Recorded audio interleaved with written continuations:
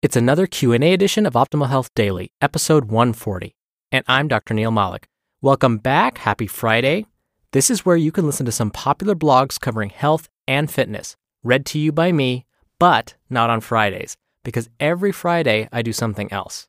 I take your audio questions from our website, oldpodcast.com, and play them right here and then answer them for you. It's one of my favoriteest parts of this show, so definitely keep those questions coming in.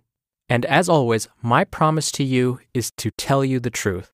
To the best of my knowledge, I want to give you the most accurate and up-to-date information possible. Now, if you want to be a part of this show and also have a great chance to win books from us, ask us a question. Now's the time, because in just 5 days, we'll be giving away a book to a random person who sent a question in. Listen through to the end of the episode to hear how to send in a question. For now, let's jump right in as we start optimizing your life. Hi, Dr. Neil. I'm calling to ask you to talk about magnesium. I've read different things and I can't really decipher what's fact and what's marketing. I've read that it's easy to have a deficiency on magnesium and that it's required for many things in our body.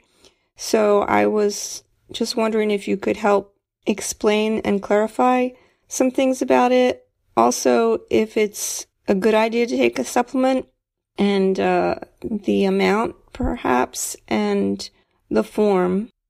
Thank you so much. Thank you for your question, Susan. You are correct that magnesium is an important nutrient. It's actually a mineral and serves many important functions in the body. It's been estimated that magnesium is involved in over 300 metabolic processes in the body, ranging from helping us build muscle, making sure our bones are strong and healthy, helping us manage our blood sugar, and even keeping our blood pressure in check. Given this, it becomes clear why some may want to consider supplementing with magnesium. But before I get to that, I have to mention how much magnesium we're supposed to get each day. Now, it does differ slightly for men and women. For most healthy women, somewhere between 310 and 360 milligrams per day is recommended. For otherwise healthy men, somewhere between 400 and 420 milligrams per day is just fine. The question is, do most people meet these daily recommendations? Are folks actually getting enough magnesium in their diets? According to some data sources, yes. Others, no. Clear as mud, right? The problem is, these data are often based on surveys. For example, researchers will mail a survey to a bunch of people that have agreed to be in their study. Some of the survey questions will ask something like, how often do you consume green leafy vegetables? How often do you consume almonds? How often do you consume black beans? All of these foods, for example, are high in magnesium. So by asking about their intakes of these foods, they can determine whether folks are getting enough magnesium in their diets.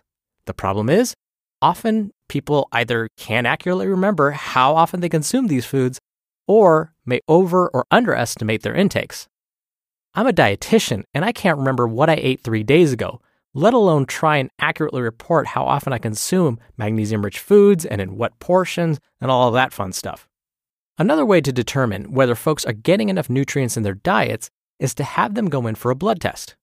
For example, it's now common for doctors to run a blood test that looks at vitamin D levels because we're learning that many adults living in the US are vitamin D deficient. Unfortunately, with magnesium, we can't run a simple blood test to see if someone's deficient. This is because there's actually not a whole lot of magnesium floating around in the bloodstream. Instead, it's sitting inside our cells, like our muscle cells and in our bones. So unless we were to remove some of your muscle cells or your skeletal structure to see how much magnesium you have stored up, we really don't know whether you're deficient.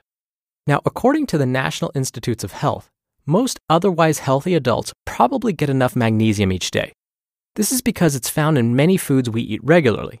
Certain groups are more likely to have a magnesium deficiency, and it's usually those on medications that prevent magnesium from being absorbed by the gut, or those with GI disorders like Crohn's disease or active ulcerative colitis or celiac disease, and those with type 2 diabetes.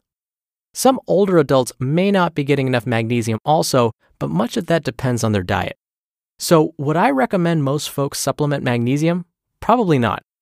Researchers are discovering that supplementing likely will not improve your blood pressure, lower your risk for heart disease or stroke, reduce the frequency of headaches and migraines, or help with managing blood sugar.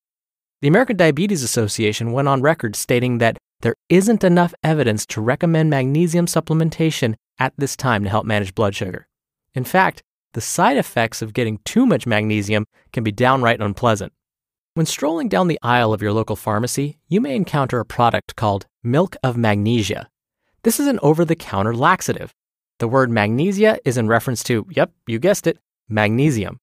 So basically, too much magnesium can act as a laxative. It is possible to consume enough magnesium through your diet alone.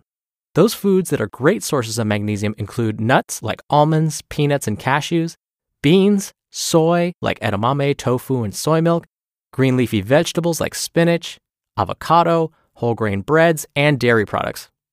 So most people don't need a magnesium supplement unless they have a GI disorder, are on certain medications, or follow a really strict diet. But as always, I would encourage you to contact your doctor if you aren't sure before supplementing on your own. For me, I know that my intake is likely just fine because every day around 3 p.m., I grab a handful of unsalted mixed nuts, which includes almonds, pecans, cashews, walnuts, and peanuts, and have those as a snack. That snack alone gets me about halfway towards my recommended daily intake.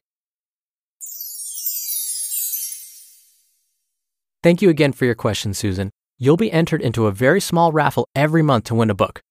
And if you want to be on this show and have a really good chance to win free books, come by oldpodcast.com to submit your question.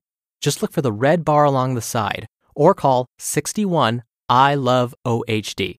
The next drawing is in just 5 days, so get your question in before that if you want to have a chance to win. I just want to take another moment to thank you all for the support so far. Thank you for sending in your questions. Definitely keep those coming, and we'll continue the show on Monday, where your optimal life awaits. Hello, Life Optimizer. This is Justin Malik, creator and producer of this show and Optimal Living Daily, the brother podcast of this one. Literally, I'm Dr. Neil's brother. If you like the format of this show, you'll love Optimal Living Daily too, where I also read to you from blogs, but cover other topics like personal development, finance, and minimalism from bloggers like Derek Sivers, The Minimalists, Zen Habits, and many more. So for more amazing content read to you for free, come subscribe to Optimal Living Daily too, and together we'll optimize your life. You've been listening to Optimal Health Daily.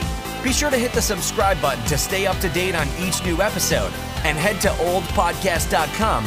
That's oldpodcast.com for a free gift, as well as more actionable tips and resources to help you maximize your potential. Thanks for joining us, and remember, your optimal life awaits.